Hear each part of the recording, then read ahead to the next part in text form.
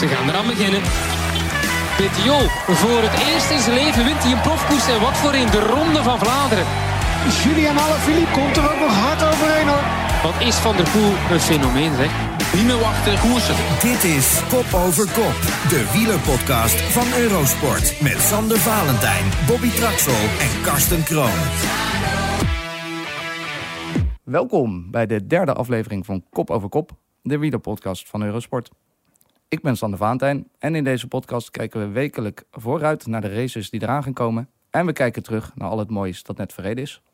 We zitten wat dat betreft in een magische week, precies tussen de Ronde van Vlaanderen en Parijs-Roubaix. En we gaan dat vandaag bespreken met twee mannen die bij ons veel commentaar doen. Bobby Traxel. Bobby, welkom. Welkom. En Karsten Kroon. Ja, ook welkom, Karsten. Dankjewel. Bobby, jij hebt samen met Jeroen van Bellegem echt elke minuut gekeken van de Ronde van Vlaanderen. Die gaan we zometeen uitgebreid bespreken. En later in de podcast kijken we vooruit naar Parijs-Roubaix. Maar Karsten, ik was even benieuwd. Heb jij de Ronde van Vlaanderen bekeken en hoe? Ja, nou ja, ik ben niet iemand die dan 5 of 6 uur voor de televisie gaat zitten. Dus ik ben dan wat aan het klooien. Ik was gas aan het maaien, aan het opruimen, met mijn dochters dingen aan het doen. En ik heb de laatste 1,5 uur echt met aandacht gekeken. En ik gewoon alleen thuis voor de tv. En er was niemand bij voor de rest? Alleen. Alleen, helemaal alleen. Ja, Bobby, jij hebt alles gekeken. We gaan er zometeen uitgebreid op terugblikken. Op een toch wel een hele mooie editie weer, zoals Jeroen van Bellegem zou zeggen. Een editie die zich niet op 1 A4'tje zou laten samenvatten. Maar wij gaan het toch proberen om te kijken of we het kunnen samenvatten.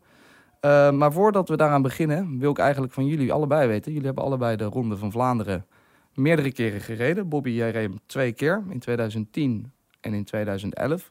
En Karsten, dit verbaasde mij heel erg. Want we hadden het in een podcast eerder hier een keer over. En toen noemde jij Bobby Traxel de Flandrien der Flandriëns. Maar jij hebt de Ronde van Vlaanderen maar liefst 13 keer gereden. Waarvan je hem 12 keer hebt uitgereden. Dat had ik niet. Ben jij misschien nog wel een grotere Flandrien dan Bobby? Nou, dat vind ik een moeilijke vraag hoor. Maar op basis hiervan zou je zeggen ja. Als ik hem 13 keer heb gereden en Bobby 2 keer. Maar het Flandrien, dat gaat wat mij betreft wel wat breder dan alleen de Ronde van Vlaanderen te hebben gereden of niet. Ik denk dat er heel veel Flandriëns zijn die nog nooit de Ronde van Vlaanderen hebben gereden. Ja, en Bobby heeft natuurlijk wel Kuurne-Brussel-Kuurne gewonnen. Dat is... Nou, ik denk, ten eerste, volgens mij zijn het jouw gegevens van Wikipedia, volgens mij. Want het is 2009 en 2010 dat ik heb gereden. En ik heb inderdaad op Wikipedia gezien dat ik op 2011 did not finish stond. Maar ik had een did not start dat jaar. Ik stond wel op het programma, maar die nacht kreeg ik een longontsteking. Dus de statistieken zijn niet altijd waar. Oké, ja. Hij heeft Pro Cycling Stats gelogen in deze, wat dat betreft. En wat, Bobby, was jouw beste herinnering aan de Ronde van Vlaanderen als renner? Nou ja, ik denk dat het toch in 2010 was. 2010, toen had ik natuurlijk een goed jaar met Kuurne. En het hele voorjaar eigenlijk goed gereden. Met eigenlijk alle wedstrijden wel een goede prestatie. En wij hadden daar als kopman Björn Leukemans, die toch wel een aantal keer netjes in een hele mooie plek had geëindigd in de ronde. En we reden uiteindelijk de Koppenberg op en dat ging eigenlijk best wel goed. Ik zat goed van voren en uiteindelijk moesten er op een gegeven moment mensen gaan lopen. En voor mij zat een renner die nog wel aan het fietsen was. En die renners die afstapten, dus ik zat in het goede rijtje dat ik mooi mee naar boven kon rijden. En renners die afstapten, die keken om en die gingen hem duwen. Maar daardoor zaten ze mij eigenlijk volledig in het pad, waardoor ik uiteindelijk ook nog moest gaan lopen. En denk bij mezelf, waarom moest je nou iemand gaan duwen? Maar ja, dat was volgens mij een van de weinige keren dat Lance Armstrong de Amstel Gold Race reed. En die heeft altijd wel gezegd dat hij iemand terugbetaalt op het moment dat het een later moment de kans had. Dus waarschijnlijk was dat de reden. Maar dat was wel een ervaring in de Ronde van Vlaanderen waar ik aan moet denken. En jij, Karsten, van die... Nou, dat is eigenlijk wel raar. Dat het beste resultaat wat ik had in de Ronde van Vlaanderen was 4e. Ik zie hier staan dat het in 2007 was. Maar dat was eigenlijk een hele frustrerende 4e plek. Want ik was vlak achter de winnaar Balanbon toen. En het was een hele tactische finale toen. En ik had echt kunnen winnen dat jaar. Dus wat dat betreft is het zeker niet mijn beste herinnering. Gek is dat eigenlijk. Hè? Nee, misschien wel je slechtste. Ja, misschien wel. Ja. Dat zijn wel momenten waar ik toch wel wakker van heb gelegen. Ja. Bepaalde dingen die toen in die koers gebeurden, waardoor het net niet lukte, zeg maar. Maar het is eigenlijk wel gek dat mijn beste herinnering misschien wel ook met Lance Armstrong te maken heeft. Hoe gek eigenlijk. En dat was na de Valkenberg. Toen zat ik iets te ver van achter. En ik reed toen, voor mij was het in 2005 uit mijn hoofd. 2004, 2005.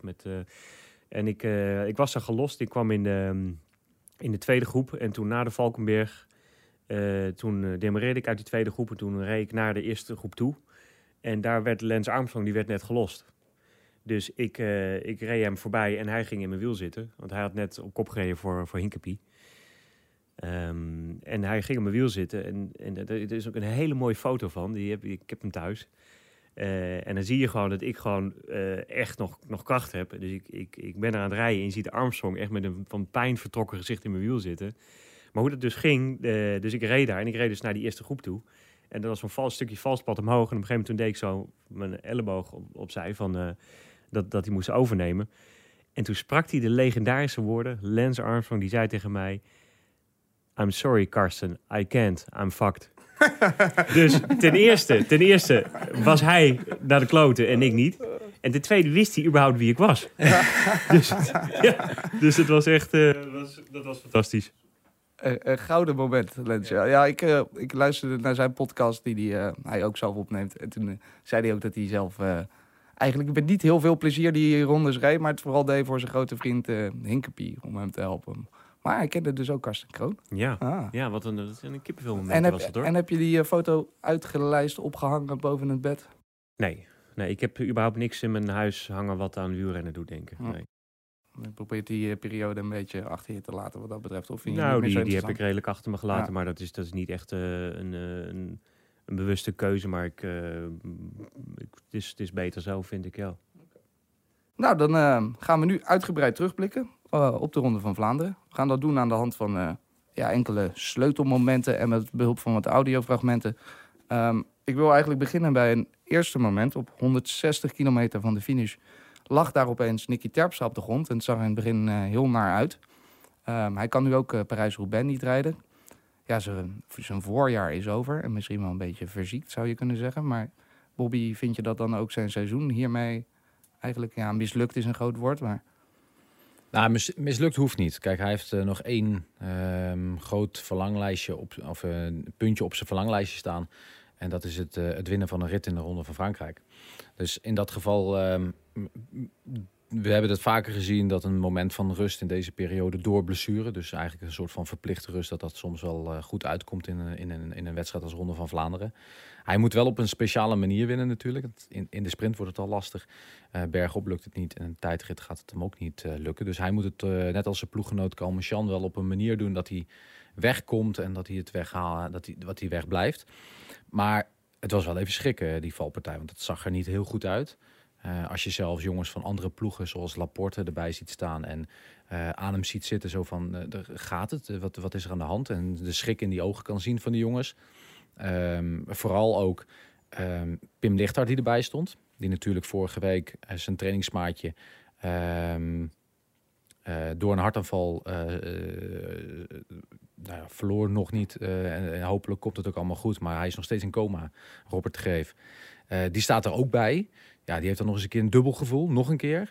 Ja, en dat was wel een soort van paniek. En dat was wel een beangstigend moment voor iedereen, denk ik. En zeker voor de kinderen van Nicky.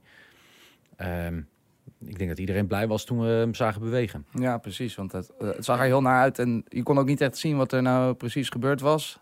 Maar gelukkig later op Instagram bleek al snel weer dat hij toch nog... Nou, het zag er gewoon heel raar uit. Hij lag stil, lag op een hele rare manier met zijn voet nog ingeklikt in de pedaal. Niet bewegen, ogen raar. Het zag er gewoon heel raar uit. Ja. Dit is, Nicky is natuurlijk echt wel een redder dat eigenlijk zijn seizoen valt of staat eigenlijk toch wel met die voorjaarskoersen. En hij heeft een paar hele mooie uitslagen gereden, laten we dat niet vergeten. Ik denk toch wel een hele lastige overstap van Quickstep naar die kleinere Franse ploeg. Ik vond dat hij het heel goed deed. En ik had het wel willen zien. Vlaanderen, Roubaix zeker. Dus jammer dat hij daar niet kan rijden. Maar ja, het is eigenlijk een beetje een renner als Van Petegem, hè? Die ook echt alleen maar bezig was met het voorjaar. En dan, ja. Denk je dat hij dit jaar meer had ingezet nog op Roubaix dan op Vlaanderen? Ik denk wel dat je in Roubaix, als je gewoon zelf echt goed bent, dat je niet een hele goede ploeg nodig hebt. En Vlaanderen, dat je daar wel wat meer sterke ploegmaten nodig hebt. Dus Hij had ook dit jaar een verrassend goede ploeg. Andere renners reden gewoon heel erg sterk. ze deed inderdaad goed, ook in Vlaanderen zelf. En nadat Nicky was gevallen, deed ze het niet slecht. Ja. En volgens mij, wat ik ook wel zie, is het gemis bij Quickstep. Of de Koenig Quickstep. Dat daar missen ze eigenlijk wel een... Ja, denk je dat ze ondanks alle prachtige resultaten die ze behalen tot nu toe Nicky erg missen? Nou, als je kijkt naar... ze zijn minder dominant aanwezig dan andere jaren. Dat is... normaal wonnen ze dit allemaal, bij wijze van spreken. Dus ze zijn minder dominant. En ik denk dat dat wel redelijk invloed van het verlies van Nicky Terpstra is. En is dat alleen als renner of ook als persoon binnen de groep? Persoon, jongen. Hij is zo'n harde kop, heeft die gast. Dat is ongelooflijk. En dat werkt dus een hele ploeg door. Als je zo'n sterke kopman hebt. Ja. Nou, of het de kopman was, is het altijd op een rij met andere jongens. En ik bedoel het positief, maar het is een klootzak. En soms heb je klootzakken nodig om iets te behalen. Hè? Om die waarde elk jaar weer te trekken in Qatar en daar met de hele ploeg bij te zitten. Dat komt alleen maar doordat er één positief gezien de klootzak is die iedereen opjaagt en altijd de druk opzet. En iedereen wilde ook een stapje voor zijn, want anders dan is Nicky Terpstra je voor. Hij was iedereen altijd een stapje voor de wedstrijden die hij won. En dat mist vooral bijvoorbeeld een Lampaard. Dus ja, zo iemand heb je wel echt nodig in een ploeg. En Stibar kan dat gat ook niet vullen. Die is ook niet klootzak genoeg. Nee, die is veel te lief. Ja. Die en te afwachten. En ik ken Alaphilippe niet. Die wint natuurlijk wel een hele hoop, maar die komt ook niet echt over als een klootzak. Nou, Nee, die dat is wel een andere killer. wedstrijden. Ja, precies. Nou ja, in ieder geval laten we hopen dat Nicky er dan met de Tour weer staat. Zijn team heeft wel een wildcard gekregen, dacht ik. Dus dan misschien dat hij dan nog het seizoen... een Tour-overwinning maakt in een seizoen altijd wel goed. Ze hadden natuurlijk gehoopt met Nicky Terpstra gelijk in de nieuwe kleuren van de nieuwe sponsor met Roubaix. Gelijk een klein beetje een hoge, mooie dingen te laten zien. Maar dat gaat hem met hem in ieder geval niet lukken. Oké, gaan we door. Op de muur van Gerardsbergen werd eigenlijk een soort eerste aanval geplaatst. Daar reed een hele grote groep weg. Met, ik kan ze allemaal wel opnoemen, maar eigenlijk zaten alle grote mannen en favorieten zo'n beetje erbij. Behalve dan Nase en Wellens. Die teams gingen ook in de achtervolging. Persoonlijk dacht ik, nu is het gebeurd. Nu hebben we een groep met de favorieten. Dit is de beslissende move geweest. Ze kwamen toch weer terug. Ja, dat is heel gek, maar dat gebeurt eigenlijk nooit. Dus je zag het eigenlijk ook in Gent-Wevelgem. Vanuit het vertrek is het allemaal in groepen. En dan hoe gaaf dat er dan ook uitziet. Maar dan weet je eigenlijk dat op een gegeven moment gaat het toch ook weer bij elkaar komen. Dus het valt altijd dan weer stil. Omdat die goede mannen, die groep is te groot en die willen niet doorrijden. En voor Wellens en voor Nase, het is natuurlijk vervelend dat die ploegen dan moeten achtervolgen, dat gat dicht moeten rijden. Maar uiteindelijk rijden ze toch wel dicht. Ja, en het was natuurlijk ook best wel ver van de streep nog. Ja. Dat was een hele tijd om te gaan. Oké, nou dan gaan we door naar misschien wel een van de belangrijkste momenten van de koers. In ieder geval van het Nederlandse perspectief. Mathieu van der Poel, die ten val komt. Trouwens, net voor de Kwaremond heb je die bocht naar rechts. Die heeft lek. Van der Poel heeft lek. Ai. Hij Net springt nu. daar over het dingetje heen en heeft gewoon gelijk een stootlek voorbij. Net nu. Kom op, ja. Wiel. En dan nog een val van Van der Poel. Dan is er nog een val erbij. Mathieu van der Poel grijpt naar de schouder, naar de elleboog. En wat is dit jammer zeg. Hij valt op miraculeuze wijze nog eens niet. En dan wel uiteindelijk. Ja, Ja, zijn wiel brak blijkbaar. Hè? Want het ziet er zo gek uit. Maar zijn wiel brak dus, daar viel die. Het was dus eigenlijk, ze komen uit de Ronde van Vlaanderenstraat en rijden eigenlijk de afdaling van de Nieuwe Kwaremond af. En dat gaat aan hoge snelheid. Je moet daar van voren zitten. We hebben daar een paar jaar geleden hebben we ook een valpartij gezien van Sebastian Langeveld tegen een supporter die daar loopt. Langeveld die daar rondom dat waarschijnlijk hetzelfde perkje gaat als waar Van der Poel nu zijn probleem heeft. Hij wordt door een weef in het peloton wordt hij een beetje aan de zijkant geduwd. Daar staat dat perkje. Nou, hij heeft heel veel. Hij kan heel goed met zijn fiets fietsen. Technisch, trouwens ook gewoon. Maar hij springt daar eigenlijk omhoog. En hij haalt het net niet voor dat laatste stoeprandje. En hij raakt dus met zijn voorwiel of zijn achterwiel. Raakt hij dus dat stoeprandje. Waarvan ik dacht dat het gelijk een lekke band was. Want ja, dat is een logica. Dat je als je stoeprand raadt, dat je een stootlet hebt. En zeker met die tube. Maar dat bleek dus dat het wiel gewoon door die klap. Want dat gaat natuurlijk zo hard dat het gebroken was. Steekt dan zijn hand in de lucht omdat hij een nieuw wiel wil hebben. Of een nieuwe fiets wil hebben. En op dat moment breekt zijn wiel. Ja, hij brak eigenlijk. Hij had 1 hand los, 1 been los. En toen reed hij nog door een putje. En daar brak het. En toen ging hij echt over de kop. Hij zei later zelf dat hij al lang blij was dat hij niet meteen over de kop ging. Tuurlijk. Zou een andere renner daar misschien al meteen over de kop zijn geslagen? Iedereen. Behalve waarschijnlijk Sagan, maar dat is ook zo'n acrobaat. Maar voor de rest iedereen.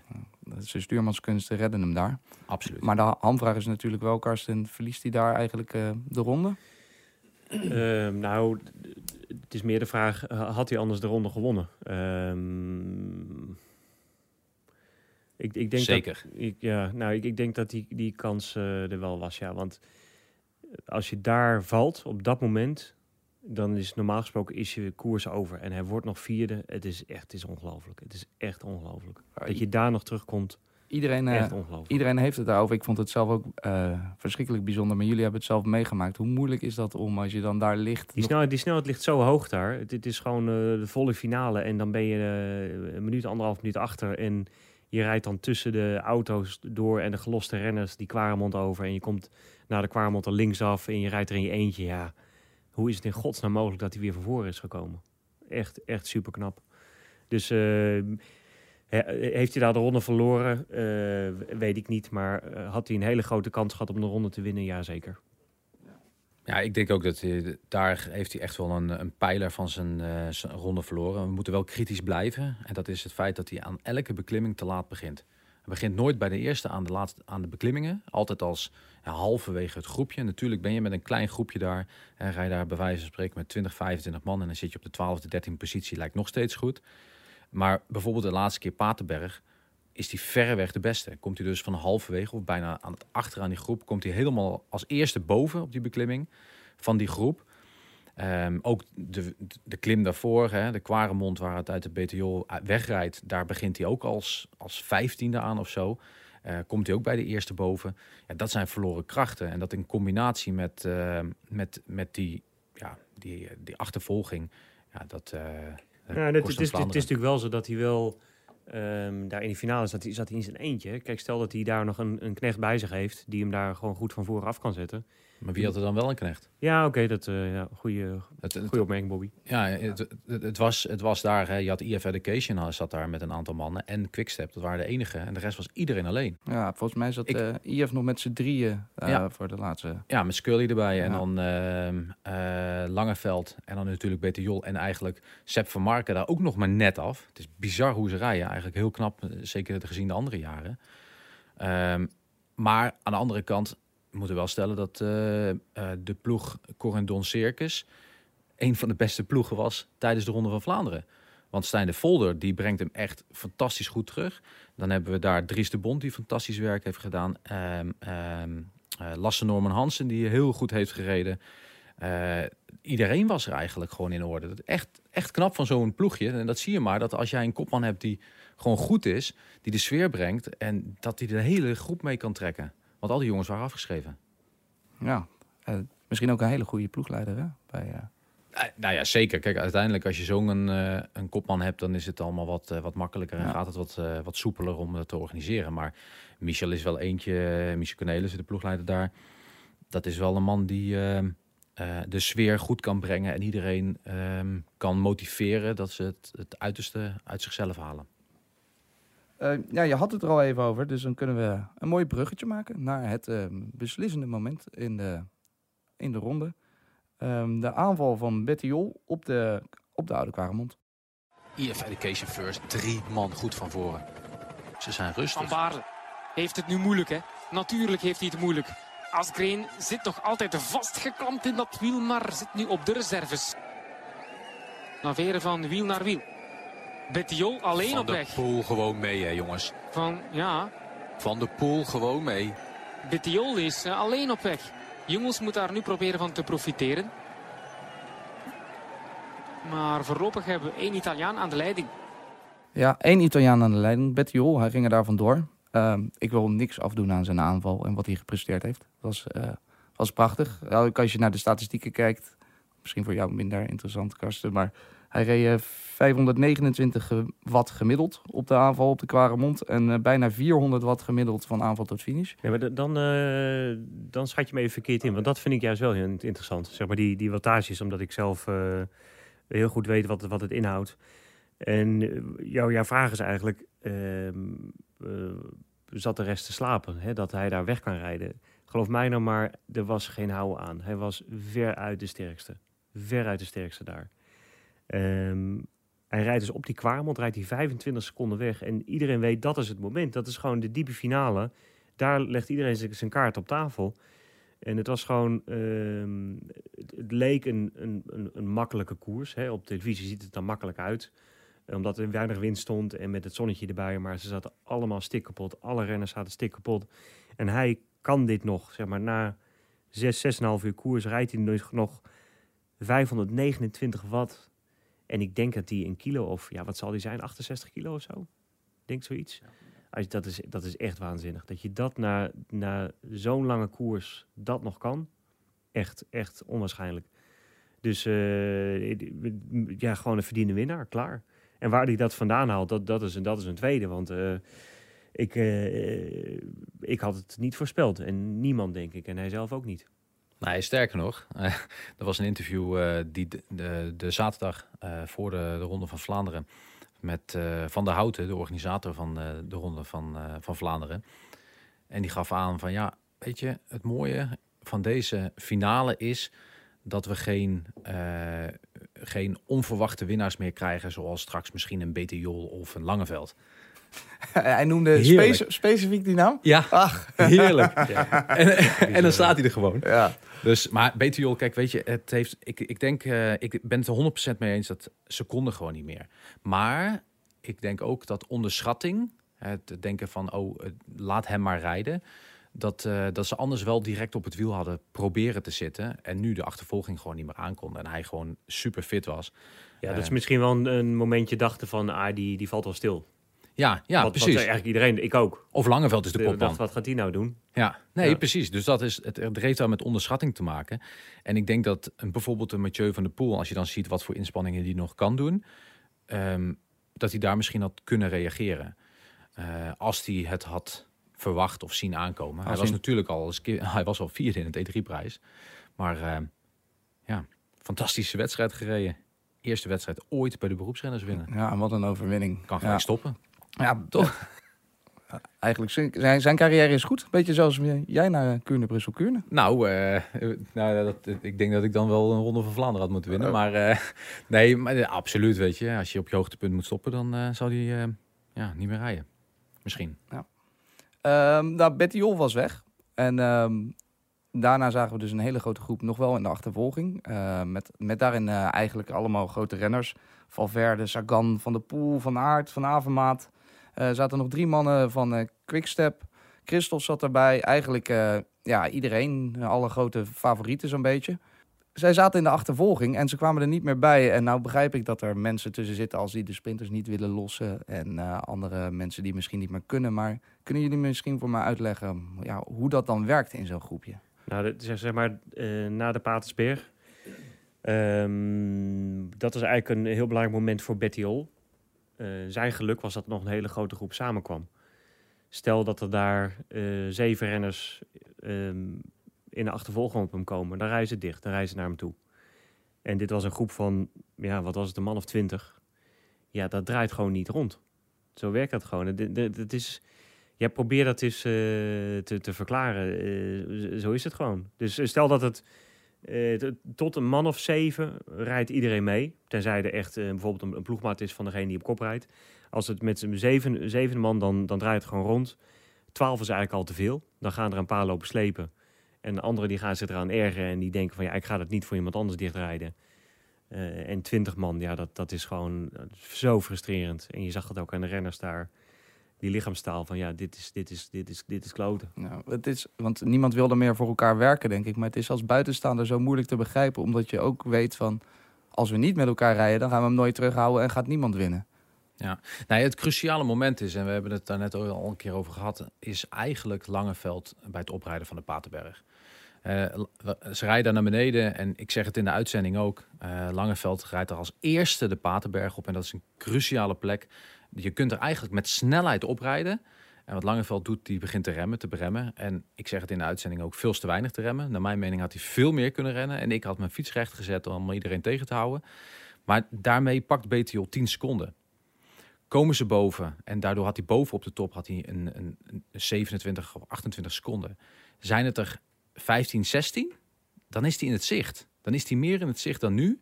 En dan motiveer je ook anderen om dat gat eerder dicht te rijden. Toch, dat gevoel is dan, dat als je gezien wordt, dan hebben ze nog moraal. En natuurlijk zagen ze hem natuurlijk wel rijden, maar 30 seconden is al bijna veel, hè? En als dat niet was gebeurd, dan mag hij echt Langeveld wel een extra ijsje 's avonds geven. Maar dat is zo leuk aan het wielrennen. Daarom kijken we er ook naar. Dat je altijd kan zeggen, goh, als dit en als dat. En er zijn altijd allemaal scenario's mogelijk. En het is eigenlijk niet te voorspellen. Ja, want er was na de ronde hoorde je nog wel mensen van, ja, jammer toch, deze winnaar. Je hebt liever een grote naam. Maar vind je die onvoorspelbaarheid juist niet wat extra cachet geven? Ja, en het geeft ook heel veel renners moed. Als hij het kan, dan kunnen wij het ook. Dan kunnen wij het ook. Dus wat dat betreft worden de koersen die gaan komen alleen maar leuker door als je onverwachte winnaars krijgt. En vergeet niet, die jongen hij is 25, hè? En wie weet is het wel de nieuwe Cancellara. Toen Eddy Merckx zijn eerste wedstrijd won, was de organisatie echt super ontevreden over de winnaar die er die dag was. En achteraf mogen ze blij zijn dat ze Eddy Merckx op de erelijst hebben staan. Weet je nog waar dat was? Nee, ik durf het niet te zeggen, maar het was een wedstrijd in België. En dat was dus de eerste profkoers die hij won. Ja, waarschijnlijk een of andere kermiskoers dat het was geweest. En die organisator die had gezegd van, ja, ik hoop, we hebben het parcours wat zwaarder gemaakt, zodat er geen onverwachte winnaar komt, zoals bijvoorbeeld, ja, Eddy Merckx. Ja, precies. Nee, maar precies. Maar weet je, dat zegt pas over. Het is net wat Karsten zegt, de jongen is 25. Straks wint hij nog 3 keer de Ronde van Vlaanderen. En dan? Hè, dat was het gewoon zijn eerste. Ja. En, maar wel mooi om te zien allemaal. Betty Jol, de nieuwe Eddy Merckx. Dat is toch een mooie vergelijking. Nog heel even terug naar 2 dingen wil ik nog even bespreken. Ook in dat groepje zaten 3 man van de Koning Quickstep. Jungels, Lampaert en Asgreen. Waarom werkten die dan niet ook samen om... Ja, omdat ze gewoon alle 3 niet kunnen sprinten. Stel dat Stibar daar nog bij zit, dan hadden ze het waarschijnlijk wel dichtgereden. En nu wisten ze dat ze het dicht zouden rijden voor Sagan of Christophe of nog 10 andere renners die sneller waren dan de snelste man van hun. Dus ik denk dat ze het nog heel slim hebben gedaan door nog tweede te worden. Ja, het maximale eruit gehaald door Asgreen. Een hele slimme actie van jongens die eigenlijk heel langzaam weg laat rijden. Want zo moet je het eigenlijk doen. Dus Asgreen die reed op kop en die reed gewoon op kop. Ja, waarom reed hij eigenlijk op kop? Omdat hij kapot was. En jongens zat in zijn wiel en die laat hem heel langzaam wegrijden. Als je je benen stilhoudt, dan gaan ze er meteen omheen. En als je hem heel langzaam weg laat rijden, dan denkt die renner daarachter van, even een moment van twijfel en dan heeft hij een paar seconden en is hij weg. Ja, dat was genoeg. Asgreen, je zei het al, misschien ook wel naast natuurlijk de winnaar en Van der Poel wel een van de mannen van deze Ronde van Vlaanderen, toch? Volgens mij een wereldkoers heeft hij 100% zeker. Er wordt dus gestart in Antwerpen. Je rijdt dan het Konijnenhol door en dan als je het Konijnenhol uit bent, dan begint eigenlijk de wedstrijd. Dan is die wedstrijd 260 kilometer lang. En dan wordt Asgreen samen met Tim de Klerk op kop gezet om de wedstrijd hard te maken. En dan na 260 kilometer later is er 1 iemandje voorbij gekomen. Dat is toch bijna 260 kilometer altijd in de koers gezeten. En natuurlijk omdat iedereen afgetopt was. Maar Asgreen dus vorig jaar nog stagiair, wint hij een rit. Voor Quickstep toen de tijd, nu dus de Koning Quickstep, rijdt een fantastisch voorjaar. Wordt opgesoupeerd in de achtervolging samen met Tim de Klerk op het begin om de koers hard te maken voor de kopmannen. Nou, hij weet het zo hard te maken dat ze kopman naar de kloten zijn. En wordt dan uiteindelijk tweede. Wat nog maar net was hoor. Want op 400 meter van de finish moet hij zijn benen strekken. Omdat hij volledig in de kramp zit. En ik roep nog van rijden, scheur je spieren af. Maak helemaal geen reet meer uit. Je wordt tweede in de Ronde van Vlaanderen. Dat was echt een fantastische wedstrijd. Echt super die man. Ja. Dat zijn echt inderdaad de 3 mannen die we moeten onthouden. Ja. En ook gewoon toch maar weer een bewijs dat het ook niet te voorspellen is hoe iemand zich ontwikkelt. Want wie had dat gedacht 2 jaar geleden dat die jongen nu al dit zou kunnen? Hè? Ja, alleen wel Lefevre waarschijnlijk, want die heeft dat soort dingetjes. Ja. Die heeft er een neusje voor. Elke keer weer. Ja. Elke keer weer. Ik ben benieuwd wat hij nog meer allemaal uit zijn hoge hoed gaat toveren de komende tijd. Ja, of hij nog uit zijn bed komt. Gaan we door met wat een vast segmentje was, moet ik eigenlijk zeggen, in deze podcast. We hadden een vast segmentje, de pool van de week.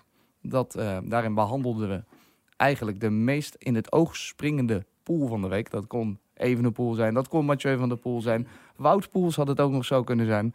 Maar we kwamen erachter dat we het eigenlijk hier elke week alleen maar over Mathieu van der Poel hadden en zullen gaan hebben, als dit zo doorgaat. Dus je vindt het saai worden? De podcast moet niet één grote Mathieu van der Poel show worden. Als het dan een show moet worden, wordt het de Sander Valentijn show, maar niet de grote Mathieu van der Poel show. Dus we hebben besloten om het segmentje om te gaan dopen. En, ik ben het niet mee eens. Ja, ik ben het er niet mee eens. Je bent het niet mee eens? Nee, als het moment zo is dat het Van der Poel moet zijn, dan moeten we het toch over Van der Poel hebben. Ja, we hebben het net ook al uitgebreid over Van der Poel gehad. Mijn dochtertje valt gisteren. Die heeft een probleempje nu met haar pols. Ze moest naar het ziekenhuis. En de dokter die geeft haar dus... Nou ja, hand lukte dus niet, maar die zei goeiedag. En mijn zoontje staat ernaast. En die geeft mijn zoontje een hand. Hoe heet jij? En hij zegt, Mathieu van der Poel. Dus die dokter begint te lachen. Ha, ha, ha, ha, die heb je zeker nog nooit gezien. Oh ja, echt wel. Mama, laat die foto eens zien. Maar het is dus een jongetje van 4 jaar die over Mathieu... Ik praat natuurlijk wel een beetje lyrisch over Mathieu van der Poel. En dat mag ook en dat moeten we ook blijven doen. Dus ik vind eigenlijk niet dat we het af moeten stappen. Wat vind jij, Karsten? Ik word nu in een heel moeilijk pakket gebracht. Ik heb eigenlijk geen mening in deze. Ah, nee, jullie doen maar. We doen maar. Wat zou je nog graag over Mathieu van der Poel willen bespreken dan? Laten we het puntje gewoon eraf afzetten. Ja. Nou, ik weet niet of we gisteren Sartre hebben gezien. Ik heb de sprint gezien via Twitter, ja. Nou, dus als we het hebben over wat er in de Ronde van Vlaanderen mooi was voor Mathieu van der Poel, wat hij allemaal daar heeft gedaan, dan is wat hij gisteren deed op 20 meter nog even zijn motor aanzetten en een jump eruit zetten dat hij gisteren deed in Sartre. Dat was toch wel het Van der Poel momentje van de week. Maar ook zonder dat we dit evenement of dit puntje in onze podcast hebben, zullen we het over Van der Poel hebben. Dus ga gerustig door met je plannetje. Ik denk dat we nog heel veel over Van der Poel gaan hebben, totdat hij niet meer rijdt. Wanneer gaat hij stoppen? Nog 2 weken. Ja. Dus Sartre nu, dan Brabantse Pijl wint hij en dan de Amstel. En dan gaat hij met vakantie. En daarna mountainbiken. En daarna weer zich klaarmaken voor het veldritseizoen. Maar misschien kunnen we het dan ook nog over hem hebben. Ja. En we verwachten nog veel van Evenepoel natuurlijk ook. Maar daar wil ik het eigenlijk alleen met Jeroen van Bellegem over hebben. En Poels. Ga ik toch nog proberen dit segmentje ergens in om te toveren. We hadden als idee, we willen 1 renner eruit pikken die deze week eigenlijk de stille kracht was. De man die niet in het nieuws stond, maar wel het een hele belangrijke bijdrage had in een van de koersen die we bespreken. Wij zijn nog op zoek naar een mooie naam voor dit segmentje. Dus heb je nou een idee van welke renner er in de geschiedenis van het wielrennen eigenlijk de ultieme knecht was? De man die altijd zichzelf opofferde voor de ander, maar daar niet de waardering voor kreeg die hij verdiend heeft. Dan kan je je naam insturen. Dat kan via Twitter naar @SanderValentijn. En dan, wie weet, ben jij de naamgever van dit segmentje. Ik durf het eigenlijk bijna niet meer te vragen, Bobby, maar heb jij dan nog een naam voor deze week? Ja, ik heb er wel een ideetje over. Ik zat aan Vanini te denken. Gian Matteo Vanini. En dan denk je wel, waarom? Waarom, Bobby? Ja, vertel het. Nou, kijk, Vanini is natuurlijk eigenlijk de laatste man geweest in de eind jaren 90 van Cipollini. En op een gegeven moment was hij zo goed dat hij uiteindelijk weggekocht werd door het grote T-Mobile om de sprint aan te trekken voor het Sabel. Want Sabel wil niet meer, doordat hij de sprint aantrekte. Maar het mooie is eigenlijk, en hij was dus echt een fantastische sprinter zelf. Rijdt dan voor de grote Cipollini. Het Sabel kan hem niet meer verslaan, dus koopt die grote man af. Maar het mooiste van die vent was, die trok de sprint aan. En tegenwoordig dan sturen ze naar links of naar rechts. Maar hield dan gewoon in het midden van het peloton zijn benen stil. En dan kwam bijvoorbeeld Sabel langs, of dan kwam eerst Cipollini langs en dan kwam Sabel. En dan pakte hij hem bij zijn shirt. Nou ja, dat is toch gaaf, man. Ja. Dat is toch fantastisch. 70 kilometer per uur iemand bij zijn shirt pakken. Eventjes al is het maar heel eventjes. Gewoon heel eventjes aanraken, even vastpakken. Ja, en daardoor won Sabel niet meer. En daardoor hadden ze gezegd, ja, die man moet zoveel geld gaan betalen. En die verdiende ook heel veel geld. Heeft dus 4 jaar voor T-Mobile gereden. En daarna ging hij terug naar zijn vriend Cipollini. Ja. Toch weet ik niet of dit een goede naam is voor deze trofee, hoor. De valspeler van de week. Ondanks dat we nu een soort naamloze trofee hebben, wie zou deze trofee deze week kunnen verdienen? Ja, je vroeg het net en toen zijn we er wat over na gaan denken. En er zijn eigenlijk zoveel renners toch voorbij gekomen in mijn carrière toch, die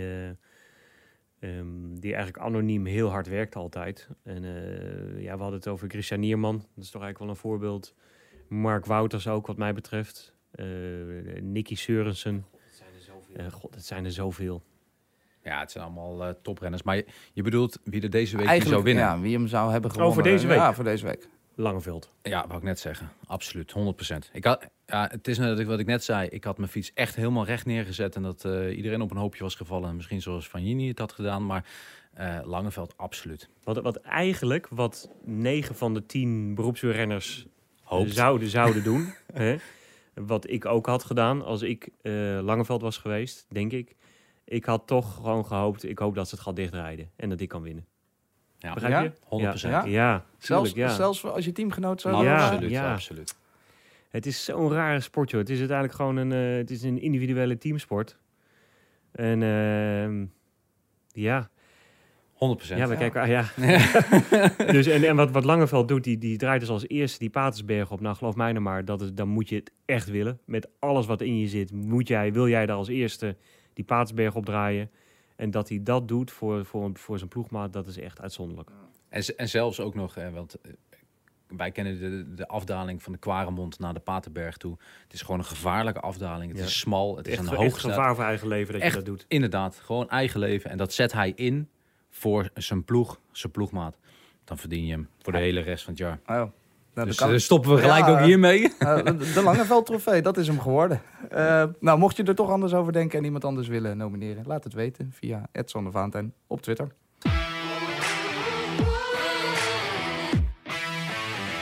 Gaan we door met het nieuws. Het was eigenlijk een beetje nieuws van vorige week, maar we willen het er nog een keer over hebben, want het is nu toch definitief. Wilco Kelderman viel in de ronde van Catalonië.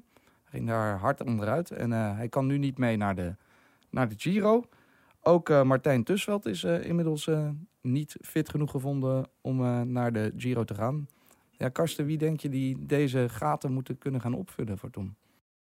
Nou, dat gaat niet, hè? Dat gaat niet. Nee. Iemand als Sam Omen, zou dat een optie zijn? Dat is... dan gaan ze... Maar dat doen ze bij Sunweb dus niet, hè? Het hele programma omgooien. Ja, ze maken een jaarplanning in de winter. En... daar staat de Omen dus niet voor de Giro erop. Ik denk dat ze dat niet gaan doen. Denk jij dat ook, Bobby? Dat ze dan niet nu dat risico willen nemen? Want... Nou, ik ben bang van niet, maar ze zullen het wel moeten doen. Ja. Uiteindelijk, weet je... Als Tom de Giro wil winnen, heeft hij een man als Sam Omen en Kelderman en het liefst allebei gewoon nodig. Gewoon alles op één kaart zetten en dan maar gewoon rammen. Maar vorig jaar hebben we een interview gehad met Roy Curvers tijdens de Giro. En te feliciteren met zijn laatste week Giro. Nou, die gaan we dit jaar weer kunnen doen. Ja. Dus we kunnen gewoon... we hoeven er niet eens naartoe. Gewoon we hoeven alleen maar play te drukken. Het interview van vorig jaar. Van je laatste Giro en go. Geef jij je plaatsje op in de Giro? Nou, voor dat interview wel. Oké. Nee. Anders zou ik nog wel willen. Maar alles bij Sunweb staat wel in het teken natuurlijk ook van Tom die de Giro wint. Dus zijn ze dan niet een beetje verplicht om Sam Omen uit dat ritme te halen in plaats van dat Omen naar de Tour gaat en daar top 10 rijdt? Maar het is ook niet zo dat je door de jongen daar alleen maar aan de start te krijgen, dat hij ook 100% in orde is. Kijk, zijn opbouw naar zo'n grote ronde toe, dat is een fysiek, maar ook een mentaal proces van maanden. En hij zit nu in zijn kop met de focus op de Tour. Zijn wedstrijdprogramma is daarop afgesteld. En nou zijn we nu daar ineens uit te halen. En dan zou hij nu eigenlijk al op hoogtestage moeten zijn. Ik heb geen idee wat hij op het moment aan het doen is, Sam Omer. Maar dat is niet zo simpel. En dat kan heel goed uitpakken. En ik kan me herinneren dat Rafael Majka, die was op vakantie, die lag op het strand. En die werd gebeld door Bjarne. Morgen moet je naar Frankrijk vliegen, want je start in de Tour. En hij won 2 ritten in de Tour en het bergklassement. Ja. Dus het kan goed uitpakken, maar over het algemeen is het geen succes. Nee. Nou, houden we ons vast aan die gedachte. Dat het misschien nog goed kan komen, maar het is wel een aderlating sowieso voor Sunweb. En het wordt misschien nu voor Tom Dumoulin steeds wel nog wat lastiger. De concurrentie ziet er fantastisch uit. En bij hem brokkelt het misschien een beetje. Sommige puzzelstukjes beginnen een beetje weg te vallen. Nou, zeker. Kijk, Kelderman is gewoon van hele grote waarde. En zou eventueel vervangen kunnen worden door Omen, maar door niemand anders binnen die ploeg. Nog ander nieuws. De Amstel Gold Race. Hij is volgende week zondag, als ik me niet vergis. En nou lazen we dat er overwogen wordt om misschien ook in de Amstel Gold Race wat onverharde stukken of gravelstukken op te nemen. Nou, volgens mij was het eerder een dreigement van Leo. Als ik het goed heb begrepen. Hij zei eigenlijk dat als de ploegen... Ik vond het eigenlijk een beetje gek hoe hij het zei, hoor. Maar als de ploegen nog steeds de koers op slot gooien, dan gaan we overwegen om in de toekomst gravelstroken erin te gooien. Wat mij betreft hoeft dat niet. Ik denk ook dat het helemaal niet nodig is om een leukere koers te krijgen. Volgens mij heeft het niet zozeer met het wegdek te maken, maar eerder met de breedte van de wegen. En zeg maar dat die finale ronde, die dus eigenlijk de WK-parcours van Valkenburg, die ronde die is op een gegeven moment ingezet. En het eerste jaar had het een hele verrassende winnaar. Hè? Dat was Kreuziger. Die was toen ploegmaat bij mij. En dat was ook een hele mooie finale toen. Maar dat was eigenlijk omdat de renners niet zo goed wisten wat er nou precies ging gebeuren. En dan reed je eigenlijk de oude finale, dus over de IJzerbos, de Vonberg, Keutenberg. Dus je reed die oude finale en daarna nog die finale ronde. En de renners die zaten nog steeds met die oude finale in hun hoofd. Dus die gingen gewoon al koersen op het IJzerbos en op de Vonberg en op de Keutenberg. En daarom was het zo'n zware koers dat Kreuziger in die finale weg kon rijden. Maar het jaar daarna had iedereen al in de gaten, dit is nog helemaal niet die finale. Dus we gaan hier gewoon nog eventjes rustig doorrijden. En we gaan dan op het finale rondje koersen. Maar dat is gewoon eigenlijk een autosnelweg. Het is een asfaltweg van 6, 7 meter breed. Dus dan kreeg je inderdaad gewoon die massasprint. Nou, en toen hebben ze dus dat smalle wegje erin gezet. Hè? En nu heb je volgens mij toch een hele mooie finale. Ja, ik vind het een mooie finale. Dat moeten ze gewoon doen. Als je een selectievere wedstrijd wil hebben, meer actie, meer verbrokkeling, dan moet je meer bochten erin leggen en smallere weggetjes. En het hoeven helemaal geen kasseien te zijn of grindstroken. Dat hoeft helemaal niet. En hopen op regen en wind, dan helemaal. Ja, dat heb je alleen niet in de hand. Het parcours wel natuurlijk. Het sneeuw in april. Ja. Zou kunnen, hè? We hebben het gehad, hè, natuurlijk. Ja, toen was Luik Bastenaken-Luik. Wie was het? Hino 1981. Volle bak sneeuw. 29 finishes. Dat is een week later. Dus maar ja, het ligt natuurlijk wel een stukje hoger. En de Luik Bastenaken-Luik die Wout Poels won, was volgens mij ook sneeuw van tevoren. En in een breder perspectief, Bobby, want we zagen het bijvoorbeeld ook bij Parijs Tours vorig jaar. En gisteren zagen we het in Baskeland. Onverharde wegen. Hoe kijken renners zelf daartegen aan? Dat er steeds meer eigenlijk trucken worden uitgehaald om er maar spektakel af te dwingen? Nou, de ene vindt het leuk, omdat het spektakel, omloop van het Haagland. We hebben ook Slag om Norg. Er zijn heel veel van die wedstrijden die nu zo verreden worden. Maar dat heeft allemaal te maken dat... kijk, de organisatoren of de parcourstekenaars die denken dat het allemaal mooier wordt op het moment dat je het zwaarder en lastiger en langer maakt. Dat is gewoon onzin. Het is eindelijk, je hebt een mooi parcours nodig die volgens mij qua afstand voor een bredere groep met jongens haalbaar is. Hè? Want ja, over de 200 kilometer, dat is een drempel voor jongens en mannen. daar kunnen niet iedereen kan daarmee mee. Dus ja, als je dat al hebt, dan zit je al beperkt aan een groep met jongens die dat niet kunnen. En als je dan ook nog eens een keer heel lastig maakt en de weersomstandigheden zijn heel mooi, ja, dan kan je wel eens gewoon een hele saaie wedstrijd krijgen. Dat is de situatie. Dus ja, dan moet je niet nog lastiger gaan maken, want het wordt alleen maar meer stress en gevaarlijker. En dat vorig jaar Parijs-Tours waren er best wel wat discussies over die toevoeging. Terwijl Parijs-Tours vind ik altijd al een mooie wedstrijd. Daar hebben ze die gravelpaden helemaal niet nodig. Ja, je zou kunnen zeggen dat ook dat soort koersen horen ook bij het wielrennen, toch? Waar je een beetje... het hoeft niet altijd een totale verrassing of gekte of spektakel te zijn. Soms wil je ook... Ja, maar net wat ik zeg, ik vind Parijs-Tours, zeker de finale, de aanloop is, maar de finale met die paar klimmetjes die daarin zitten, het geeft daar altijd spektakel. Dus het laatste uur, 1,5 uur is altijd wel spektakel. Ja, als je de Waalse Pijl gaat rijden, ja, dat vind ik dan een saaie wedstrijd, want iedereen wacht tot de muur van Hoei. En het gebeurt ook alleen maar op de muur van Hoei. En we hebben 10 jaar lang Valverde zien winnen. Nu gaan we 10 jaar lang Alaphilippe zien winnen. Daar ziet het wel naar uit. Wat ook dan weer de charme is van die wedstrijd. Ik bedoel, Tuurlijk. Je kan gewoon in ieder geval de hele dag lekker grasmaaien je dingetjes doen. En alleen de laatste 10 minuten hoef je te kijken. Dus Ja, net Milaanse Remo. Ja. Nee, maar dat is ik ben natuurlijk een klein beetje koerstechnisch betrokken bij Veenendaal.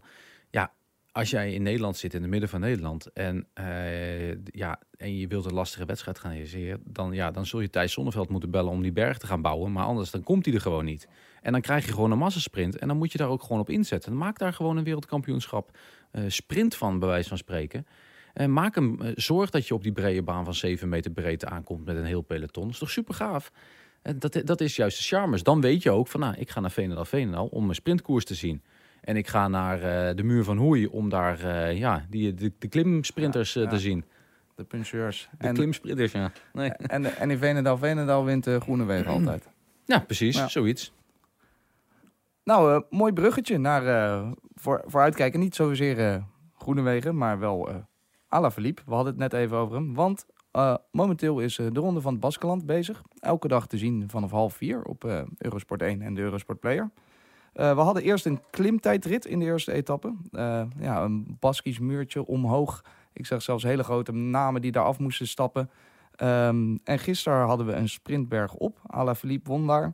Een interessant statistiekje hoorde ik vandaag. Alaphilippe heeft tot nu toe in elke wedstrijd waar hij niet meedeed, dus of het nou als het een meerdaagse ronde was, won hij in ieder geval 1 etappe. En de eendagskoersen waarin hij meedeed, allemaal gewonnen.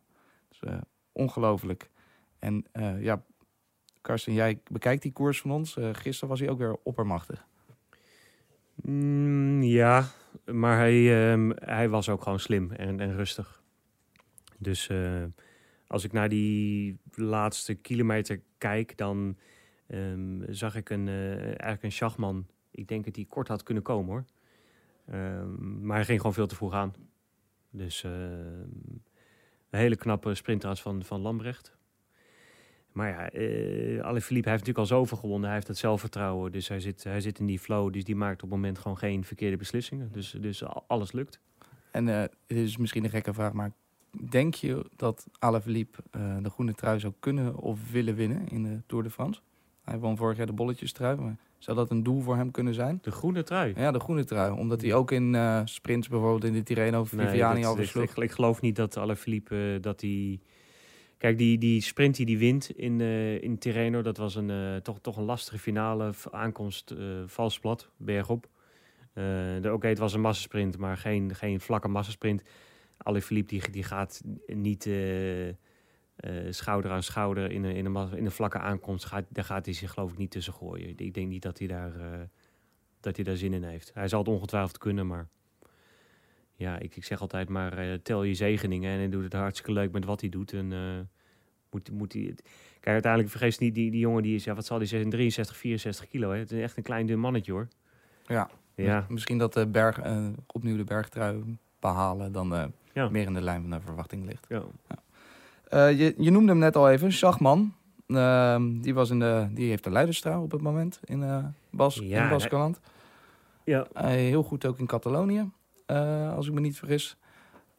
Hij is 25 jaar pas.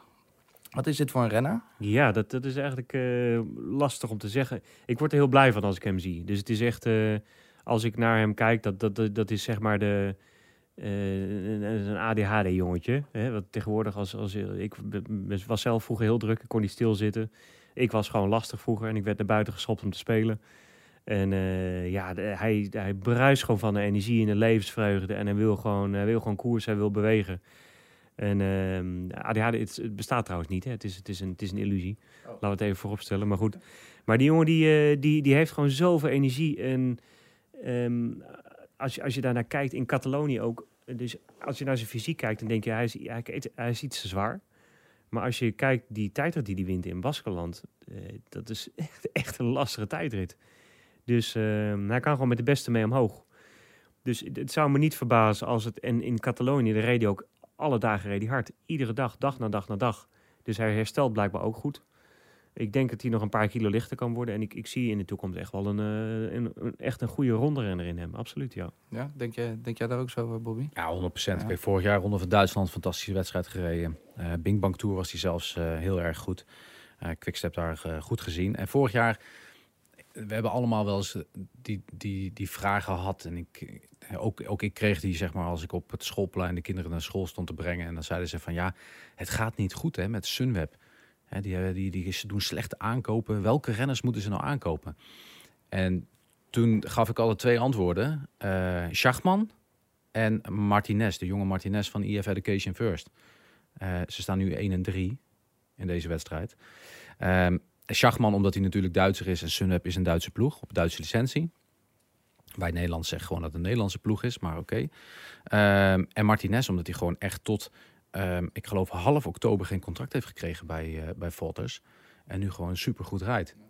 En dat zijn ook 2 jonge gasten die echt wel, want weer een jongen van 25 jaar, maar al wel een extra stap gemaakt heeft. Vorig jaar bij Quickstep. Het is natuurlijk, ik denk het Schachman dat het geen goedkope jongen is. Nee, tuurlijk en niet. Dat is van Iwan Spekebrink dan weer een overweging om die dus... Ivan is toch wel iemand die over het algemeen toch voor een dubbeltje op de eerste rij wil zitten. Ja. Dat bij Schachman lukt dat dus. Dan ben je daar te laat mee inderdaad. Maar het was een goede investering geweest. Je moet inderdaad gewoon, en zeker met zijn Duitse licentie. Je moet gewoon soms je gaan tafel op geld komen, op geld op tafel gooien. Dat kun je alles zelf houden. We hebben dan nog inderdaad woensdag vandaag de langste etappe. Donderdag zit het aan het einde vooral een paar mooie klimmetjes. En vrijdag hebben we de Koninginnenrit met 7 beklimmingen in het totaal.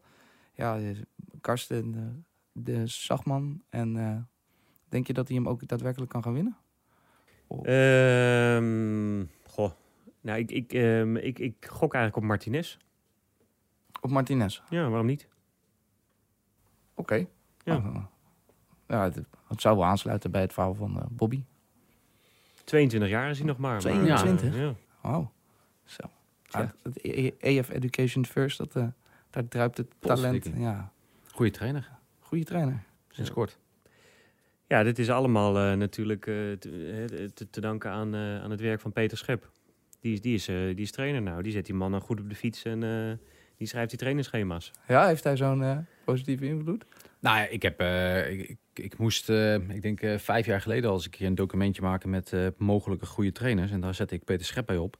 En Peter die is zelf bovennatuurlijk talentvol geweest volgens mij. Net iets te weinig voor gedaan, denk ik. Ik denk dat jouw leeftijd is, dat jij hem iets beter daarin kent. Dit is een hele goede vriend van me. Hij is van 77, dus hij is 1 jaar jonger dan ik. Ja. Peter. Ja. Dus ik denk, als ik Peter Schep zag ik een bovennatuurlijk talent. Zat fantastisch mooi op de fiets. Pedaleur de Charme was een bijnaam. Maar eigenlijk heeft hij op jonge leeftijd ziekte van Vijver gehad. En dat kan je in verschillende gradaties hebben. En hij is echt 1,5 jaar daarvan echt helemaal naar de kloten geweest. En eigenlijk daarna nooit meer echt 100% geweest. Dat hij af en toe weer echt op niveau was, maar dan werd hij weer ziek. En dus hij bleef wat kwakkelen met zijn gezondheid. Dus, maar een uitzonderlijk groot talent en heel erg eigenlijk bijna obsessief bezig met cijfertjes en CW-waardes en aerodynamica. En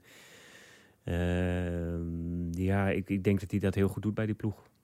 Ja, hij is overigens heel groot gemist voor de Nederlandse bond. Want hij was natuurlijk de bondscoach op de baan. Ja, en daar missen ze hem echt wel. Daar hebben ze nu niet meer...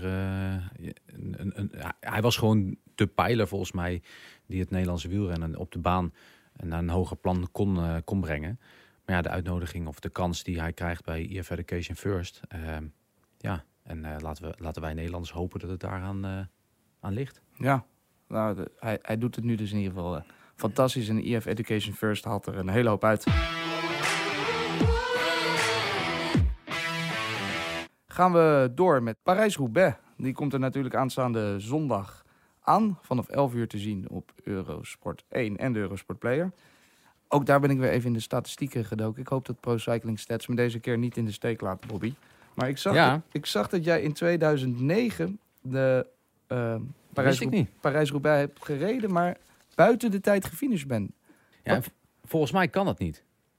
Dus niet om nou echt iedereen de fout te maken, maar volgens mij kun je in Parijs-Roubaix niet out of time limit zijn. Vorig jaar is het overigens wel gebeurd met een Sisyphus, denk ik dat het was, van Delco Marseille. Maar wat gebeurt er eigenlijk in Parijs-Roubaix? De baan gaat dicht. Je kunt gewoon niet finishen. Dus als de tijd voorbij is, gaat het hek van de baan dicht en kun je gewoon niet finishen. En dat hebben ze dus vorig jaar, Sisyphus was het volgens mij. Maar het was in ieder geval een renner van van Delco Marseille. Die tijdens de wedstrijd echt super veel pech had.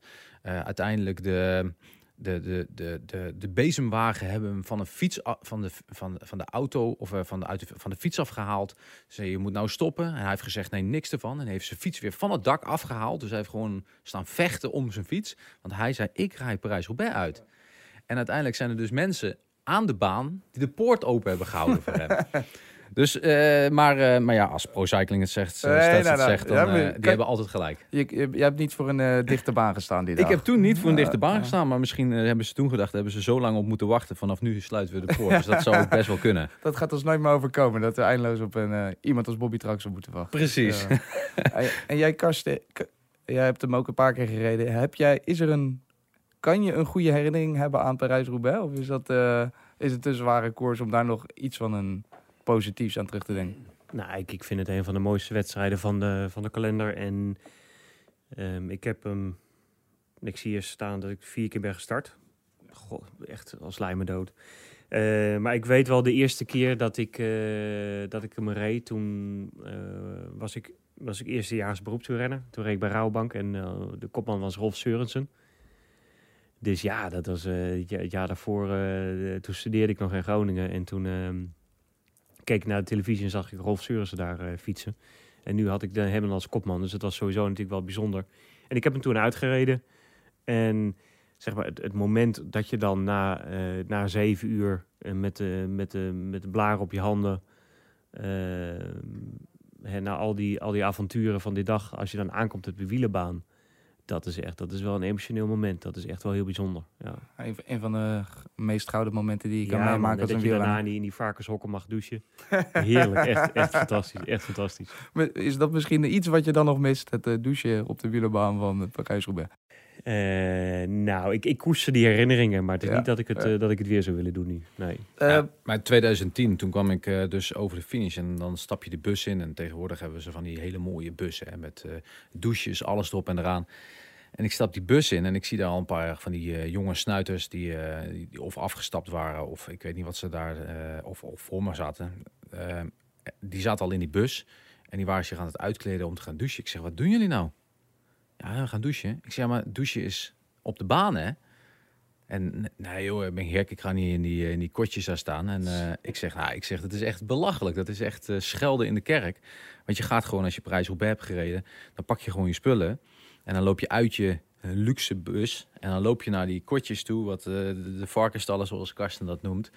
En dan zoek je je held op die daar ooit een keer heeft gewonnen. En dan hopen dat het warme water op is, dat je ook gewoon even koud moet douchen. Ja, dat hoort er gewoon bij. En, maar dat hoort erbij. Dat is gewoon een onderdeel. En elke ploegleider die het accepteert dat zijn renners dit doen, ja, die zou er geen ploegleider mogen zijn. Maar je staat daar dan en je ziet gewoon die doorgroefde gezichten met allemaal modder en bloed en zo. En dan kijk je elkaar aan en dan voel je echt wel gladiatoren, hoor. Dat is echt wel verbroedelijk. Ik heb die foto, hè, ik heb net als Karsten al aangaf, thuis ook niet heel veel dingen die naar wielrennen zien als je in mijn woonkamer bent.